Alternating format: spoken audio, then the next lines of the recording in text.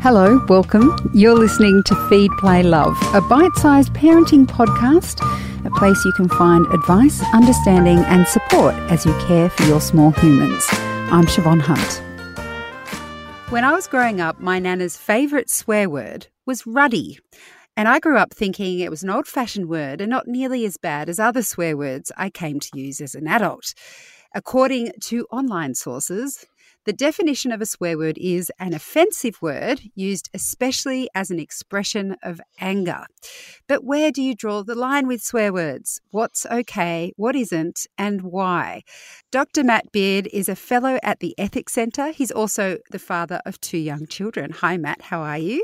Well, thank you. Thank you for having me. It's a pleasure. Now, offensive is the key word here, isn't it? I mean, what was offensive 20 years ago may not be offensive now.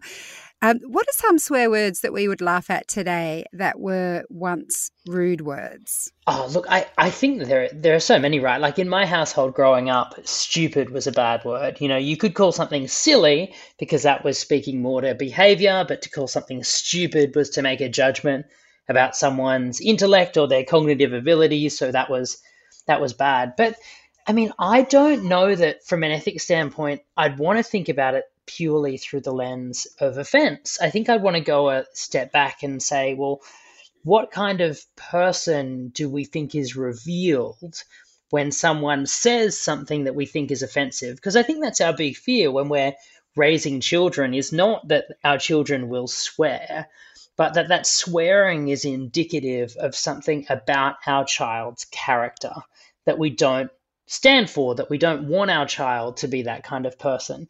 And to me, that makes me think that it's actually more about the kinds of attitudes that we take to other people and to the situations that we find ourselves in. We want children and adults who approach the world with a mindset of care and respect, and to be mindful of the fact that our words have an impact on the people around them and our actions kind of have ripple effects out into the world.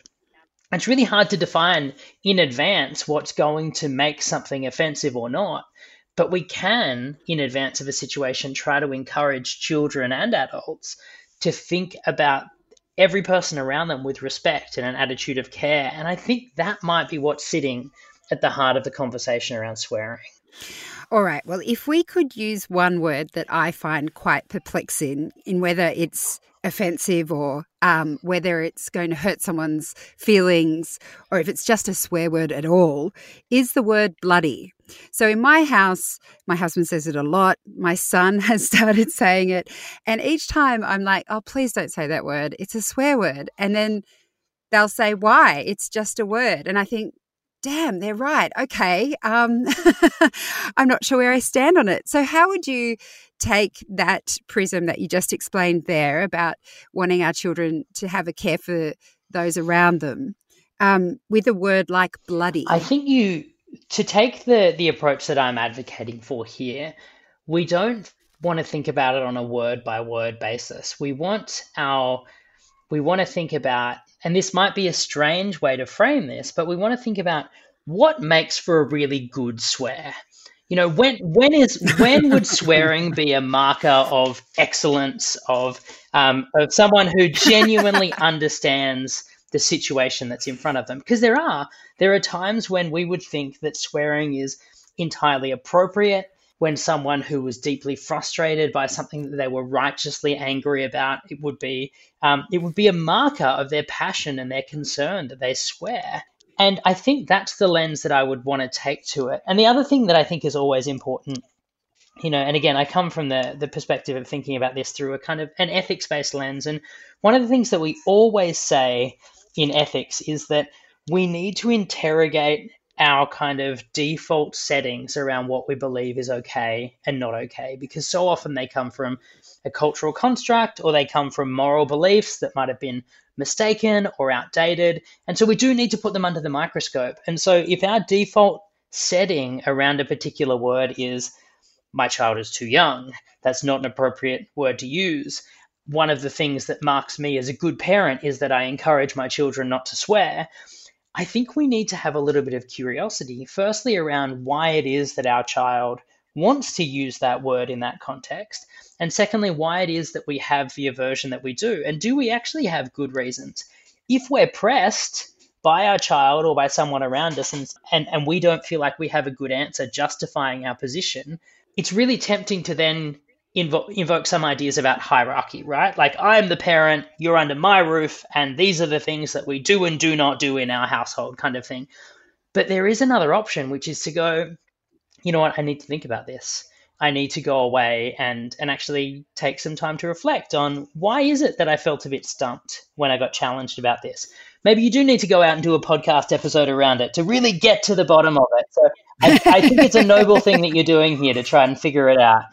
So if we could use the word bloody, I know we're not going on individual words as such, but if I am to take what you're saying and apply it to my own situation, would it be looking at the word itself and saying, okay, if I get upset because my 6-year-old's saying bloody and I reflect that, in fact, what I'm really worried about is people thinking I'm a bad parent, okay, that's not a good reason. But if I hear him use the word bloody saying someone's a bloody idiot, then those words aren't appropriate, and that's a more ethical consideration in terms of him not wanting to use the word? Maybe. I think that it's also about understanding that words reflect beliefs. They reflect kind of ideas. And when someone calls someone a bloody idiot, my first thought is to ask, well, was the person being a bloody idiot in the situation? Is this an accurate way of using the language? And does my child understand the connotations of using that rather than saying that they were being a silly Billy? So understanding the nuances of the language, I think, is important because they do reflect slightly different meanings, and they're going to have different effects on the person who hears it. And it's important that we pay mind to those kinds of effects. So I think whether or not it's the term bloody or not, I think is, to me, less important than that underlying sentiment that, well, okay, my child thinks someone else is an idiot. Why? Do I need to encourage my child to be more curious about what's driving this person's thoughts? Do they need to be more empathetic? And I'd feel that way if they described the person as an idiot, or if they said, I'm smarter than that person, or it's actually partly about the attitude that statement reveals rather than the words itself. And I don't think we do ourselves any favors when we focus on the words alone, independent of the kinds of beliefs, understandings of the world, social awareness, and all of those questions that sit behind the use of a particular word. It's interesting you say that because when we were preparing for this interview, we posted on our Facebook page, the Babyology Facebook page, a post that was about swearing, and a lot of the comments that followed were from parents who said their child had sworn, used a strong swear word, but that they didn't mind because they had said it in context and they felt like it showed they had good comprehension. And I myself wasn't sure about that argument, but I'm wondering what you think of it. I think it's not just about comprehension as knowing, like, I know where in a sentence to drop the F-bomb so that it makes grammatical sense. I think there's another kind of comprehension, which is, does this circumstance that I find myself in warrant the use of a swear word? Because I am feeling particularly strongly, because a thought has come to me that has just flattened me in some way, whether it's something that's shocking that's happened to someone I care about, or a thought that has reframed the way that I think about things. Like, I give a lot of talks, right? I give a lot of lectures, and for academics, and I often talk to kids as well.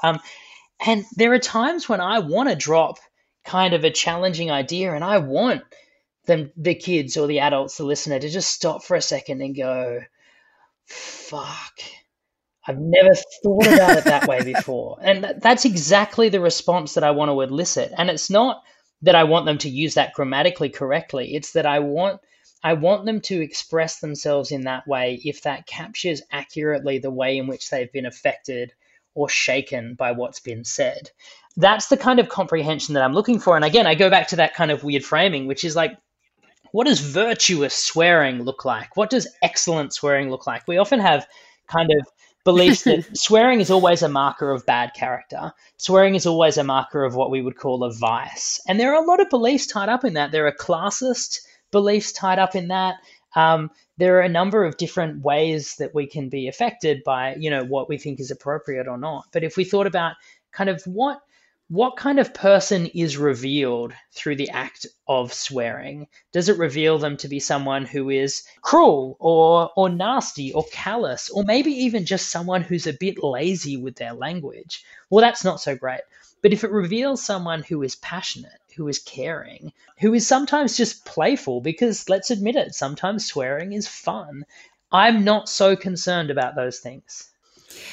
Lots of other parents on this comment thread said that when their child swears, or if they hear their parents swearing, they say to their kids, look, that's an adult word. Only adults use that word. It sounds problematic to me to explain some words to kids as this is what adults can use and not what children can use. Is it problematic? Look, I'm inclined to think that there's a lot of nuance that's lost in that. It frames all swearing that kids do as inherently bad because they're not adults by definition. And it also frames all swearing that adults do as good by definition because they're adults. But as adults, we can and do swear badly. We swear poorly. We use swearing as an outlet to express kind of anger or frustration that probably we'd be doing better if we took a deep breath and tried to exercise some patience in that moment. I don't think that it's a matter of adults versus children. I think it's a matter of good swearing versus not good swearing. I make a podcast that's about ethics for kids. So we deal with conversations that seem incredibly complex and that a lot of people would say it's inappropriate for a children's audience. It's inappropriate for children to be discussing these subjects because they're things that they ought to understand when they're older. Our view is that actually, kids are remarkably competent and they understand as much as we give them the faith that they can understand and do the work to help to understand with them. But the idea that we also kind of somehow magically hit this age where we stop being a child and start being an adult, and then we immediately know how to do all these adult things really well, it's just a fantasy. If you tell kids that they're absolutely never allowed to swear, but they can when they're grown-ups, then you will get a whole bunch of grown-ups who don't know how to swear well, and you'll get a whole bunch of kids who are swearing because it's taboo and because they think that's an adult thing to do. I think that there's much more value to be done in saying, well, this is why people can take a certain attitude to swearing, but this is what we want. This is the kind of person that we want you to be. And we apply that across the board in every circumstance, whether we're thinking about the way in which our kids play with other kids, the way in which they process their emotions, whether or not they're using their words or whether or not they're swearing. And we think about it in the way that we're swearing and we model that to them as well. We often say that this is an adult thing, but then we do our best not to swear around kids, or when we do, we swear and then we say, you must never do that. And so we're immediately setting ourselves up for hypocrisy, right? And there's nothing that, whether you're an adult or a child, there's nothing that stinks more than hypocrisy. It's such a clear marker as, well, I don't really need to listen to what you're telling me right now. So I think there's much more work to be done in saying swearing is not a special thing that we should put on a pedestal. It's a way in which we communicate and express what we're thinking and feeling. But like any word, we want to use it in the right context and in the right way. And like any action, it can have an effect on the people around us that we need to think about. You have given me so much to think about, Matt. Thank you so much for your time today. Absolute pleasure. Thank you. That's Dr. Matt Beard. He's a fellow at the Ethics Centre.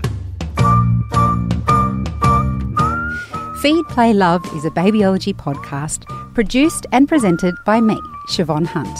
I'd love to hear from you, so if you'd like to get in touch, email me at feedplaylove@theparentbrand.com.au. See you next time.